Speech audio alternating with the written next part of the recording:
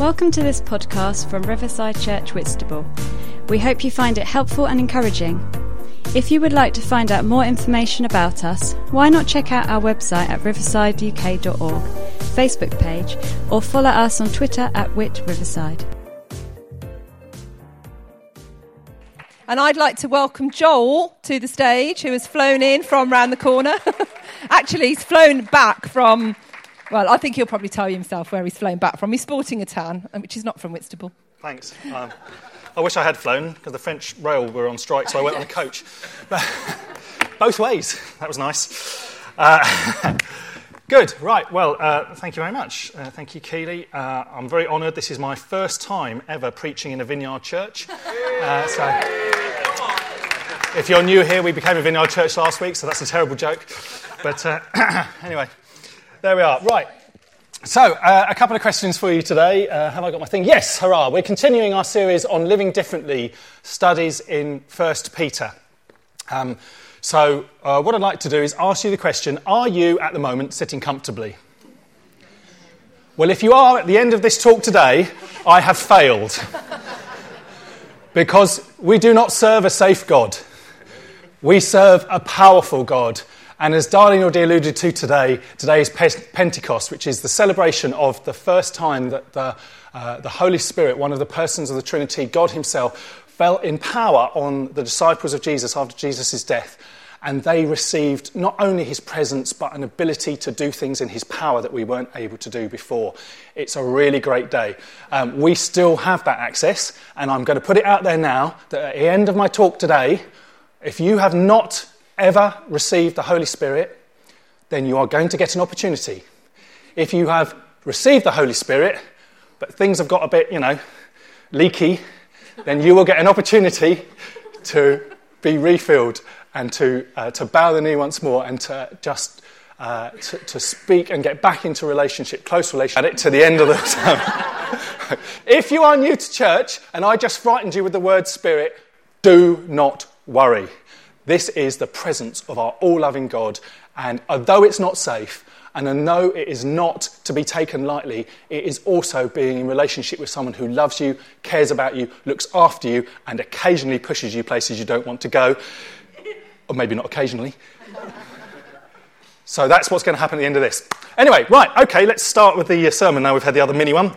This is what I'd like you to do. This is a health and safety measure. All of you who are able, please place your hand over your eyes. I'm not putting it over my eyes. Now, all the way down so you cannot see. Now, what I want you to do, without conferring and no cheating, I will see if... And the hands are over your eyes so you don't poke the eyes out of the person. That's it. Using the other hand, not the hand. Oh, this could be a while. Okay, right. Now, take your hand off your eyes, but keep pointing. Okay, so someone's pointing that way. Quite a few people, the majority of people think it's in this corner over here. Someone seems to be pointing up the chimney. Okay, you can stop pointing now. Okay, so you can all stop pointing. They're still pointing, thank you. It's going to be a great day. So the reason I did that is because I want to explain to you that the reason that we have talks, the reason we read the Bible, is because very often we lose a little bit of our sense of direction with God. Now, if I went away this week, I went to the Alps. The Alps are approximately southwest of here. But when I got on the Eurostar, which went at 170 miles an hour, very exciting if you're a boy like me. But anyway, there we go. And we didn't crash, it was all good. But when we were heading off in that direction, if that Eurostar had been just a few degrees out, instead of getting to Lyon for my connecting train, which was cancelled and bus, I would have probably ended up somewhere like La Rochelle down on the south coast. It doesn't take many degrees out to end up on a journey in the wrong place. And the problem with our spiritual lives is it doesn't take us to be many degrees off for us to end up in the wrong place. So today my word to you is, if when I'm talking you realise you're a few degrees off, it's okay, you can just get back on course. Now if you look over there, there's a little glowing orange thing which is actually a stick. That is due north. I checked it with a compass. Not one of you, as far as I could see, was bang on. And it's so easy in our spiritual life, isn't it, to be just a little bit off. Okay, right, let's crack on before I run out of time again. So today we're going to do this on a Bible study. We're going to look at 1 Peter 2, verses 4 to 10. But there's so much in this short passage that I haven't got time to do it all. So we're going to skip a few bits, but you can go home and read it today in your own time. That's fine. The Bible's not going anywhere. If I just miss a few verses, it's not because they're irrelevant. It's because it's just not what God said to me at the moment. So, to start with, the beginning of the verse 4 says this. As you come to him, the living stone, rejected by humans, but chosen by God and precious to him. Now, because we're doing a Bible study, we're going to stop. We've done one verse, we're going to stop. Because this verse assumes that we come to God. Let me ask you a question. Did you manage to spend any time coming to God or seeking after him this week? I'm not saying that to make you feel bad. I'm not saying that to give you a medal if you did well. I'm saying that there's an assumption here. An assumption that we will always come to God. In fact, the Bible's full of it, that we need to go and seek out God. It's not that we can sit in a chair on Sunday and just let a good bit of worship come and then some stuff like that. No, the Bible's really clear. A lot more energy and effort on our part. What's also on display here is this second section. Rejected by humans, but chosen by God and precious to him. What I love about this, can you see the really intimate relationship between Jesus and God the Father? It's really intimate. It was chosen by him, precious, words of relationship, intimacy. Today when I'm talking, I want you to remember that everything that we're talking about today is about intimate relationship. Nothing here is about religiosity and doing stuff because it's the right thing to do. All of it is about doing stuff because this is the Father's heart. I love that worship song earlier where it said God was not prepared to just live in heaven without us. We are nothing special at all. Certainly I'm not, and if no one else listens to this sermon, I need it, so I'm just going to crack on. But the point is this. God so loved the world that he gave his one and only Son. He was not prepared to sit by. And let me say your heart response to that should be that you're not prepared to sit by either. God loves you dearly, and although I know what it's like to have a hard heart and sit in the back of the room being grumpy, it doesn't do you any good. Come to God this week. Come to God. So, let me tell you about you might remember the Bible story of the sheep gate. So in the period between the last of the prophets and before Jesus came, I think I've told you before, there was a 400-year period where traditionally it's thought that God didn't really interact with Israel, but actually he did. And so one of the things that was going on in Jerusalem at the time was that there was a pool of water at the sheep gate. Now, I've been around sheep, so I'm going to guess this water wasn't too nice, especially if it's near a gate where lots of sheep probably do their droppings. But nonetheless, about once a year, the waters would ripple, and the Bible tells us that an angel was setting the water off, and that whoever got into the water at that point first was healed of their diseases. It's a supernatural miracle left behind by God. Even though Israel had abandoned him, he left a special healing area so that people would remember that God is powerful. And when Jesus rocked up at this, he looked around, and there was a chap there who suffered from some kind of unspecified serious illness. And it says that he had been ill for 38 years. And Jesus went up to him and asked the stupidest question that I've ever heard. And he said, "Do you want to get well?" And the man must have thought, what on earth? But what he said was, well, yeah, but every time I want to get in the water, someone gets in ahead of me. Let me ask you the question, are you positioning yourself next to the water? See, the question from Jesus wasn't really, do you want to get well? The question was probably more like, why didn't you get in the water? You see, Jesus knew the answer to the question he was asking. What was he pointing out? He was pointing out that this guy hadn't positioned himself. Well, if someone gets close to the water, I'd be sat on the water's edge. I'd be right there. I'd be like, oh, I'm in. I wouldn't be 3 steps up. If you're 3 steps up, you're going to get nothing. But so often when we come to church, we're 3 steps up. We are not positioning ourselves to receive from God. By coming to church, we position ourselves, right? Sometimes when we fall away a bit, we get grumpy, we don't come to church. If you don't come to church, no one's going to pray for you. You're not going to receive a word from someone else. You're not going to get blessed in worship. We know this, and yet we do it. So today I'm asking you, have you been sitting in the pew but never come up the front for prayer? Have you ever really positioned yourself to receive? God expects us to seek him out because it's a heart relationship. You know, if I love my cats dearly, right? I stroke them. Sometimes it's reciprocated with some purring and some nuzzling and I love all that. But other times it's like, will you get off me, right? It's not relationship then, is it? It's relationship when we both enjoy it. It's not relationship when it does one out the cat flap, okay? But we are like that. Don't be like the grumpy cat. Position yourself for God. And frankly, I'll be really, really honest with you.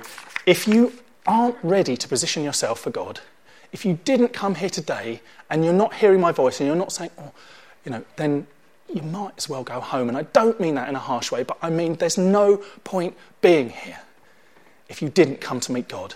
Because it's the most exciting thing that can happen to you today by a country mile. So position yourself today. At the end of the day, come and get some prayer if you know you need it. And that's probably all of us. Right, okay. So moving on, we've only done one verse, we're going to be a while. So the verse continues. So God was precious to him. And then it talks to us. You also, like living stones, are being built into a spiritual house.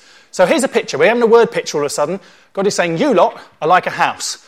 Not that you're tough and sort of red and kind of grainy like bricks, but you are a spiritual house. So I asked myself when I read this, and this is, by the way, if you're new to Bible reading, then this is a really great way of learning to read the scriptures. So look at a verse and then stop and have a little think. So that's what I did. I was on the couch, I stopped and had a little thought. So what does a house do? Why is God giving us this word picture? So the word picture is like this. The primary role for the house is to protect us from the harsh elements, the storms of life.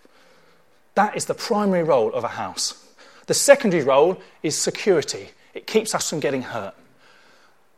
The next role gives us somewhere to receive nourishment, to have a meal. We all tried eating outside in the summer when we think it was just about warm enough, and then we all froze, didn't we? So we went back in the house. It was a place of rest. We can go to sleep in the safe knowledge that we're inside a house and we're okay there. It's a place for family and social interaction, encouragement and fun. And finally, it's a place where we can work and we can serve. We prepare the dinner, we do the cleaning. It's all of those things. So God is giving us an amazing word picture of what we, as a group of people, are like. We are like a house. Every single one of those aspects should be present in any church and also in our homes. So the next verse continues, 5b. So it says, you are being built into a spiritual house to be a holy priesthood, offering spiritual sacrifices acceptable to God through Jesus Christ. Now, the word holy's popped in there. I'm not going to reiterate that because Chris Waters did a great job last week. I nearly came dressed as a banana today, Chris, but I thought that might be a bit much. If you haven't heard that, get on the podcast, rewind, listen. It's a great talk, and God will speak to you. And if you're listening today on the podcast, then every word that comes into the auditorium today, every word that's been spoken is just as valid for you as it is for anyone who's sat here in front of me now. So we know what holy means, so we need to look at priesthood. So again, we've stopped on this verse, we're having a little study. I decided to get the dictionary out. Priesthood. So Webster's dictionary defines priesthood as this. A priest mediates between a deity and a man. It's standing in the gap. Now we know, because we're Christians, that we have a high priest who's done all the relevant standing in the gap that's ever going to be needed for salvation. And yet, as we saw in the royal wedding yesterday, there were a lot of people who've never heard the gospel message. They pulled funny faces. They tried to hide it under their hats. Princess Eugenie was like this. It's like a guppy. A royal guppy. But I tell you what, people haven't heard. And although salvation is done and there's no need, and if you're new to church today, God has paid the price to swap our sin for his new life. If you want to know more about that, talk to any of the leaders or anyone really who's been to church for a while. It's an amazing fact and we need to tell you about it. But I haven't got time right now. So, a priest stands between a deity and a man. So how do we stand in the gap? Well, isn't it great? Because God has left a bit of room in the work that he's doing to bring people into salvation to us, because we are co-workers with God. And so this is the bit where we can stand in the gap. So let's talk about sacrifice. So a holy priesthood offering spiritual sacrifices acceptable to God through Jesus. Cambridge Dictionary says this: a sacrifice is to give up something that is valuable in order to help another person. I love that definition. That definition should have been in the Bible, but I don't know. Who am I to say that? But anyway, that is a great definition. If you don't understand what God is calling to you, he's calling you to stand in the gap and to make a sacrifice. We're not sacrificing for salvation, that's been done. We're sacrificing something precious to us to bring people to know about God. Paul described his Gentile converts, the people that weren't Jewish at the time, that he'd spoken the message to, that had received the message of the gospel and given their life to Jesus, as an offering acceptable to God. But I want to be really clear, this is not about numbers. This is not some spiritual collection, stamp collection stickers. This is about God's heart. And 1 Corinthians, which we've talked about many times in the past, really reminds us that any kind of sacrifice is only acceptable if it comes from a heart of love.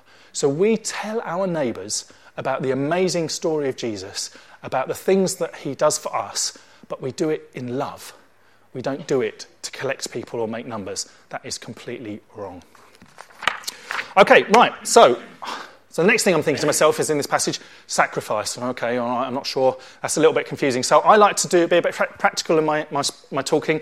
So I've given you this. This is a doormat. Now, turn your head upside down and read it the other way up. It says, come in this way round and go away if you spin it round. And if I'm really honest, folks, sometimes our lives are a bit like this. We're not sure this morning which way round our doormat is, whether you're saying come in or go away. So I want to use the mat as a word picture, the M-A-T, to show us what we should be like when we are making sure that our lives are an open invitation to people to come and meet Jesus. Today's topic is people of light. And so I thought it was really relevant to just quickly stop there and have a little a moment, because sometimes when we say light, and there was a lot of talk about fire and light during the sermon yesterday, and it can be a bit ethereal for people, so I thought I'd make it a little more clear if I can. Matthew 5, Jesus was talking about people who follow him, and he described them as salt and light. So again, I thought, right, on the coach, let's work out. Salt, what does salt do? Salt preserves, salt keeps, salt flavours. Folks, do we preserve the people around us? In our workplace, when I take my handover, I walk in, and then the team that's on before me give a handover, right? If the handover is rubbish, I'm going to say 55% of the time, do I graciously preserve their dignity by going, yeah, oh, God, I wish you'd done that, and just go, right, we'll just crack on, we'll just do it? Or do I give them a hard time and go, well, why haven't you done that? Oh, come on, what about that? Well, let me be honest with you, I tend to do that, not this. But God spoke to me about this and said, no, you need to start being a preserver of people's dignity, a preserver of people's hearts, so that they know that you care about them. So salt preserves, it keeps, it flavours. And light a flavour. Let's stop on that a minute. What do you taste like to people at your home, at your work? I don't mean actually, look, they're licking themselves. I don't mean lick yourselves. I mean what taste is left in people's mouths after an interaction with you? Okay, so that's salt, here's light. Light guides us. We can't see. Humans, cats, very good at it. Humans, terrible, seeing in the dark, bump into things. I quite often have to get into bed late because of my shift and stuff like that, and I'm creeping around the bedroom, trying not to wake my wife up, but anything that has been moved in the room, and I mean even by a couple of centimetres, and there'll be a crashing and a banging noise, because I cannot see in the dark. And then there'll be, anyway, then there'll be a movement and an unhappiness. Light quickens, it's the fastest thing in our universe. Nothing is faster than the speed of light. Those of you who are familiar with some aspects of physics might know that if you can go faster than light, you would go back in time. I'm sure God can manage that, no trouble at all, but we can't, and neither can anything else in the known universe. But light quickens. Are we quickening people? And what do I mean by that? I mean, are we bringing a bit of life into them? Or it nourishes, I've talked about that already, and oddly it disinfects. Did you know that? A lot of germs are just killed by being in daylight. So if you put something out in the sunshine, it kills a lot of them. So just thinking about what Jesus was saying when he said, you be salt and light, suddenly it's a whole wide range of stuff that we ought to be. Aesop, who was a contemporary of Daniel, said this. He said, no act of kindness, no matter how small, is ever wasted. So today I want you to put out the welcome mat. So M for Matt. Let's meet people's material needs. This is a super church in Texas, so they can do more than we can because they have greater finances. But the point is the same. They thought about doing an advertising campaign, and this is May this year, and then they said, no, let's not do an advertising campaign, which is going to cost them £10 million, big flashy posters everywhere. Let's pay off people's medical debt. And as you probably know, in America, there's no NHS. You have to pay for your own medical treatment. So they went around finding people who were in need and who were seriously in debt because they'd been ill and paying off their debts. Let me ask you, which was a better advertising campaign? If you earn, as a household, £26,481 a year, you are in the top 1% of earners in the world. Not the rich people we saw on telly yesterday. 26,000.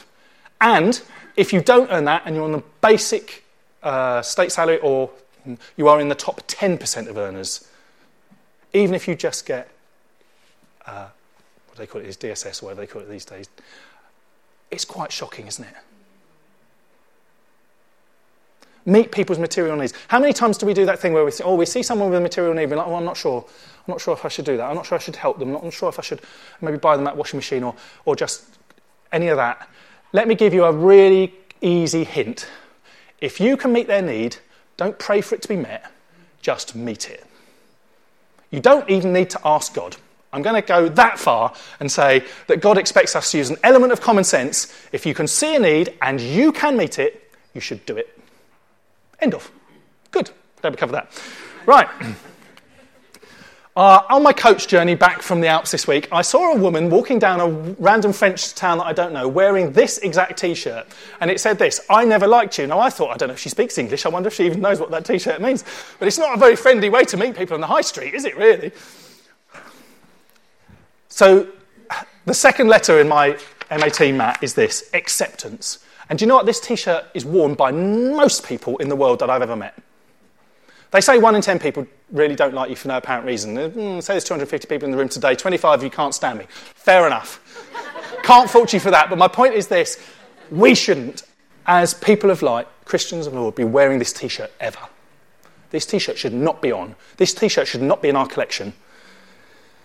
And there are 2 ways that we give people acceptance. The first way is in what we say. Sometimes when you preach, God tells you to tell a story and you think, I don't want to tell this story, thanks Lord.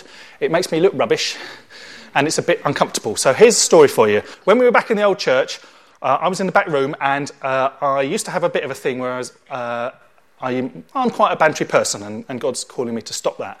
And I said to a couple of the lads who maybe are my peers, I made a bit of a joke because there was a special home group meeting for men that started at 6:30 in the morning, and I used to make a joke about how it was holier to be there at 6:30 in the morning. Anyway, 1 or 2 people on the front row are smiling because they remember this. Another person who was there called me on it in a really hard way. In fact, they embarrassed me in front of everyone and really put me down. Now, that wasn't right. They should not have done that, but that's not the point. The point is this. Sometimes God uses other people who are right or wrong, or even more than that, people who don't know Jesus at all, and this I really hate, who are much better at being a Christian than I am. In fact, my workplace is full of them. I have people, and recently somebody messed up, and I nearly caught myself rejoicing because I thought this person has been much better Christian than me and doesn't know God at all for about 7 years, and they've finally done something wrong, and I had to really grab my attitude and go, no, do not celebrate that. So I stopped and I had a think. And do you know what? If God gets your attention, stops and says, points at something in your life, say thank you. Because it's hard and it hurts. But don't say, don't get angry, but say thank you. Thank you, Lord, that you've pointed to something in me that's really unacceptable to you. And the truth was that I was jealous. I was jealous, although I had actually been invited to this group, but I'd kind of forgotten. I was jealous of, I guess, the attention that the people in that group got. I don't know, there was lots of terrible emotions in me that were really bad that just needed to be dealt with, and God really put it in my heart. And then he said, well, what are you saying to people? You walk into a room, you banter, you're like, oh, what is banter? I'll tell you what banter is. Banter is putting people down to make you look better. And it was my lifestyle. It was my whole thing, really. And they still let me preach, right? Maybe not after today. So God really spoke to me and said, stop doing that. It's not funny. The person on the receiving end is not enjoying this. Folks, the Bible says, let no unwholesome talk come out of your mouth. We need to take that seriously. So that's our words. Acceptance by words, but also acceptance by actions.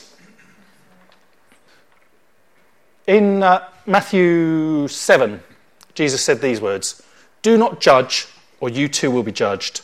For in the same way you judge others, you will be judged, and with the measure you use, it will be measured to you." I'm going to be honest, I don't want that measure. I really don't. Because I can be harsh, hard, pressing, all of those things that the Amplified Bible says that people who uses to describe people who are using unwholesome talk. So I've had to change my ways a bit. And I'm not perfect, and I'm still going to get it wrong. And this is me to you. You now have permission. If I banter and say anything negative, you can call me on it straight off the bat.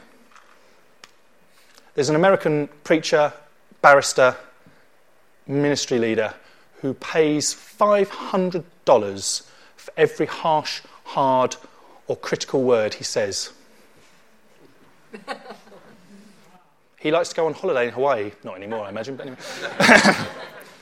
So he keeps his mouth shut. Every word. So now I want to do a heart test.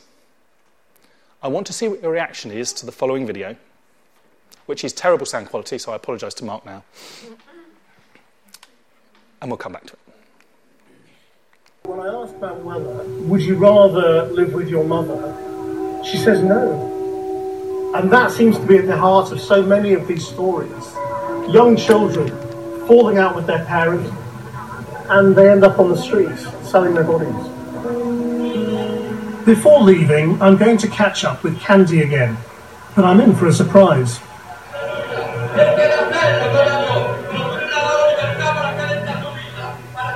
On Sundays, she goes to church, where she's been a committed evangelical Christian for 5 years.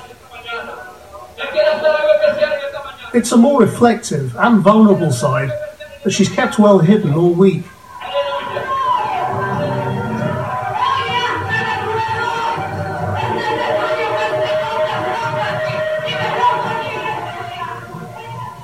Cuando yo voy a la iglesia, yo siempre voy a pedir perdón porque uno comete muchos pecados en realidad. A lo que yo me dedico solamente es un pecado muy fuerte. Me da vergüenza porque yo soy muy temerosa de Dios. Prostitución. Do you see any way out of this life? Ahí para afuera trabajo con mi mamá. Después me va a llevar con ella. Un día por delante todo se va a acabar ya.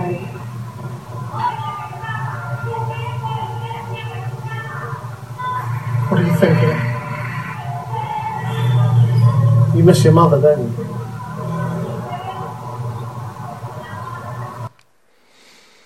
At the heart of judgment is this thought: I could do better than them. And that, brothers and sisters, is pride. I am not saying that we condone sin because of its destructive nature in people's lives. And I believe that will be the subject of the next talk in this series. But my point is this: we must not judge as a command from Jesus. Our job is love, lift up, enhance, build up, bring people into repentance is the job of the Holy Spirit. It's not our job. Material need, acceptance, and lastly, time. Giving time. If you gave 1% of your time to help someone else this week, how many minutes or hours would you have to give? 1.6 hours, just over 1.5 hours. 1% of your week. Add it up, 168 hours in a week, 24 times 7, 1.5 hours to help someone else, and you'd only have given 1% of your time. Now, I know you could argue some of that time you're asleep, blah, blah, blah, but you know what I mean. 1% of your time. Time is precious, isn't it? Let me talk to you about Jesus when he heard the news that John the Baptist had died, and John the Baptist, probably just called John then, but anyway, he had been beheaded. executed for his ministry work. And they came and told Jesus. And Jesus was his cousin, but also his closest person on the earth that got what Jesus was about. And so he went off up a mountain for a bit of quiet time. Now, I don't think any of us who received the news of the bereavement of a close friend would think that was a bit unfair, right? That's perfectly fine to have a bit of time out there, isn't it? That's difficult. But a big crowd followed him, and Jesus had compassion on them, it says, and he stopped and he healed their sick. Jesus gave time. He was an interruptible person. It didn't matter what was going on. You could stop him, as did the woman who touched the back of his hem of his clothes. All over the Bible, if people positioned themselves to come to Jesus by knocking a hole in the roof and dropping themselves down, it didn't matter because Jesus was interruptible. I've had to learn this at work. I can have a queue of 7 or 8 people coming out of my office door waiting to speak to me, and sometimes my attitude gets grumpier and grumpier and grumpier, especially if they're from another department and I know their boss is hiding somewhere. I have got to learn to be interruptible. And I tell you what, when I walk across the office with my team, I try really hard not to walk past anyone without acknowledging them. Now, I'm just a beginner at this game, right? Jesus had it down. You guys might be much better at me at this. But be interruptible. Give people your time. Show immense patience. I used to have no patience whatsoever. Oh, no, Joel, you're fibbing. You must have had some. Nil point. None whatsoever. Almost nothing wouldn't set me off. If you have a 50% patience level as a gift from God, you better get down on your knees and thank you for him, because I tell you what, it's blooming painful to learn patience. And I've had to learn the little I've got from scratch. God gives us gifts differently. This is my particular burden to bear. But if you are an impatient person, then you better realise that this is a serious flipping over of the mat. You are saying, go away 24 hours a day with your impatience. Flip it round. Learn to be patient. Hold your tongue. If you need to, go and shut yourself in the loo and bang your head on the back of the toilet door. Not that I've done this. Until you can come out patient. I know another preacher who said she hung on to the legs of a chair and refused to get off the floor until she could feel herself becoming more patient. It's such an important skill. The time things we give, immense patience, being interruptible. Folks, this is what makes us the mat, the welcome mat. And this is what we need to be like. So, I'm running out of time, as usual, so here we go. Right, back on with the Bible study. Skipping a few verses, we're on to 9. So, having said that we're there to give sacrifices, we're a holy priesthood, it says this, verse 9. But you are a chosen people, not here by accident, a royal priesthood, a holy nation, God's special possession. So here's a great example of what a royal priesthood looks like. This is Prince Harry when he was in the Blues and Royals. He was a captain and he was a fighting soldier in Afghanistan, as most of you know. As you can see, his royal surroundings weren't so great. I don't know about the Christmas hat, but yeah, that's the bed he was sleeping on. I'm guessing that he wasn't that accustomed to sleeping on beds like that. But here's the truth. Yes, he was a captain. Yes, he served. Yes, he took on the trials and tribulations and risks of war, and he obeyed and took orders. But deep down, he knew he was royal. That one day, there wouldn't be dusty aeroplanes to be getting on. He would be standing in the front of joyous palaces, marrying American film stars, being charged around Windsor with horses, being on every front page of every newspaper, probably the whole world today. He was royal. You, ladies and gentlemen, are a royal priesthood. Now it's a bit tough. Now you learn the difficult lessons. Now you obey the orders of maybe your leaders or other people. Now you might live in squalor. But one day you will not. And we must really remember that. We are a royal priesthood. And then lastly, the royal priesthood, that you might declare the praises of him who called you out of darkness into his wonderful light. Louis Giglio said this, it's not that we should declare his praises, it's that we may.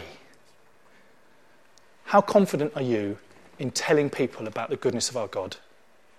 Does it fill you with dread? but really it needs to be an overflow for our hearts. So when we come to Jesus, when we seek after him, when we spend time in his presence, then it becomes easier, not easy, but easier. But we can do stuff to get ready for this. First of all, we can live a thankful life so that we are regularly listing for ourselves all the great stuff. So when I woke up this morning, I practiced this. I thought, right, toes, legs, arms, eyes, ears, mouth. I can walk to church. I can do this talk. I'm good. Thank you, Lord, for just that. If I just start at that, never mind about many, many other things. And you can probably make similar lists. You could do this.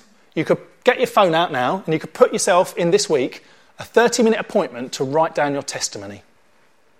How many of you have ever written down your testimony? Don't put your hands up because I don't want to see. But well done if you have. My point is this. You can make preparation. This is a special job we've got. A holy royal priesthood, loved by God, chosen by him, but we have a special task to declare his praises. So, if you don't do that, you could read a book, you could go to a conference, you could watch YouTube videos. I recommend Ravi Zachariah if you want to get into it. Church leaders, what are we doing to prepare people for this task? What are we doing to help people to be able to answer the difficult questions that come when you start talking about Jesus? So it's a two-handed challenge. Nobody gets to sit here and do nothing. Church leaders, what are we doing? But the biggest fear, I think, for most of us is that we'll fail. So I'm going to tell you a little story about failure. Years ago, I worked at Margate, and a little call came over our radio, and it said this: there's a man slumped in a car. He doesn't look good. So it's my turn to go. So I shouted at Tom, my crewmate. We jumped in the car. It was only 250 metres around the corner to the Lido. We zoomed round there. I put a little flourish with a handbrake into the car park, slid the back end of the car out because, I was a bit showy-offy. And then I saw it. I saw the car. There's 4 in the car park. The car was filled with a kind of a grey gas. And there was a pipe going from the back of the exhaust. It was a hose pipe, green, and it went into the window. And there was a man slumped against the window like that. So without hesitation, pulled up my baton, straight one, straight through the window. Very glad, because before now it bounced off and hit me in the face. Didn't like that. But this time, straight through.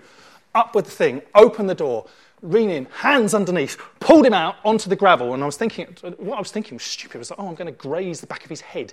But anyway, down he goes like that. Tom, get the first aid kit now. First aid kit comes out. Mask on, like this. Listen, 1, 2, 3, 4, 5, 6. Nothing. 2 breaths. Chest compressions, boom, boom, boom, boom. 2 breaths, chest compressions, boom, boom, boom. On this went, chest compressions, breaths, chest compressions, breath, chest compressions, breath. Thankfully, the ambulance was there. 3 or 4 minutes. Ambulance comes skidding into the car park, does a little flourish, back end. I'm thinking cheeky. Out come 2 ambulance people I know. Hey, Joel, all right? Boom, in they go. Check. Not good. What's going on? No breathing. No pulse. Bad. Okay, keep doing what you're doing. Right, breaths, chest compressions, breaths, chest compressions. Out come the ambulance, big bag, in with a bit of needle here, in with a bit of that, nothing seems to be working. Okay, I'm still doing chest compressions, I'm getting out of breath. Right, lift him up onto the thing, onto the stretcher, into the back of the ambulance. Ambulance is going, Joel, we need you to keep doing that, all right? And I'm happy to do it, because the ambulance people are busy enough doing the technical stuff I can't do. So chest compressions. And by now they've got a bag on, so I've got to do the breaths. And I'm not doing keeping alive, because that hadn't come up before. And they were like, look, it's going to make it easier, do this. So they did a special sort of massagey thing instead, which does the same thing, but they don't teach it to members of the public. So they taught me, and I was fine. All the way to the hospital like this, really worn out, into the A&E recess, rushed through. And then I got a breather because the A&E team took over. 3 or 4 minutes pass. I'm still trying to get my breath back. Thinking about what we're doing. Doctor comes out with a little vial of blood like that, puts it into a machine. Machine spins around. Comes out and he goes, stop. 80% lack of oxygen. This gentleman is dead. I tell you this story for this. That gentleman did not die for lack of effort on any of our parts. We failed trying. We did not know if he could be saved or not. So we gave it a go. You do not know whether your friends, your co-workers, your family can be saved or not. That's not knowledge you have to hand. So ladies and gentlemen, let me tell you, get your welcome mat out. And if you fail, at least fail trying. Thanks for listening. If you would like to contact us about this talk, to hear more or find out about Riverside Church Whitstable, then visit our website at riversideuk.org. Also, you can contact us through our Facebook page or tweet us at Whit Riverside.